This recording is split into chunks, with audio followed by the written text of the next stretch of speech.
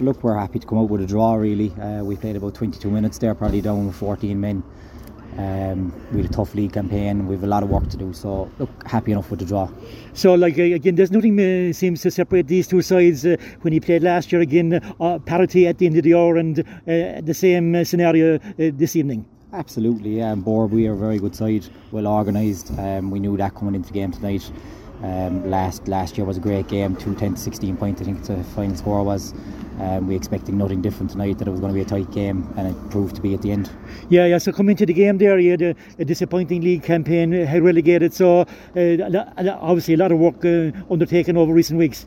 Yeah, we had a tough league campaign. Obviously we have a few lads involved with the county setups, and a couple of lads were away, and then I think a lot of clubs were the same. They had a lot of injuries throughout the league.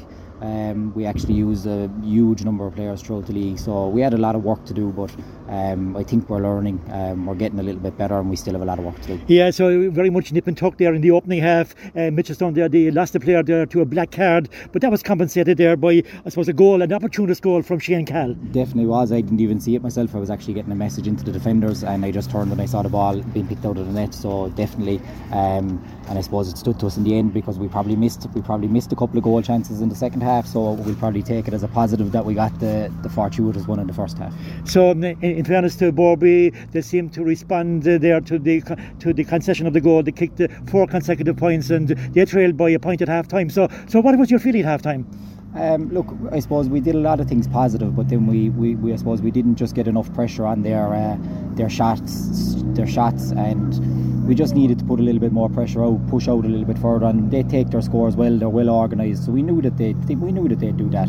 No matter what happened in the game, a goal, 2 goals, they were always going to come back at it. Yeah, it was a very competitive game, a really good game to start Championship 2013. Probably in the third and the fourth quarter, both sides, they seemed to miss chances. The crossfield, the wind had a bearing on that. Absolutely, definitely. There was definitely a good few wides. I think we definitely had 3 or 4, and I'm pretty sure they did as well. When you're kind of concentrating and trying to get the ball up the field, you wouldn't see all of them, but I think both teams definitely did.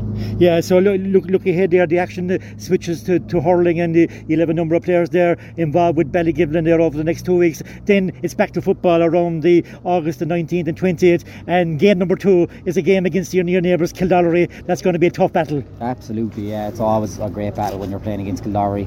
I suppose the focus for a lot of our players, most of our players are actually dual players now, so most of them will be concentrating on the next 2 rounds of the hurling, and hopefully they'll do well in those, and then we'll get the lads back for a week then before we concentrate on the Kildorrery game, so looking forward to that one.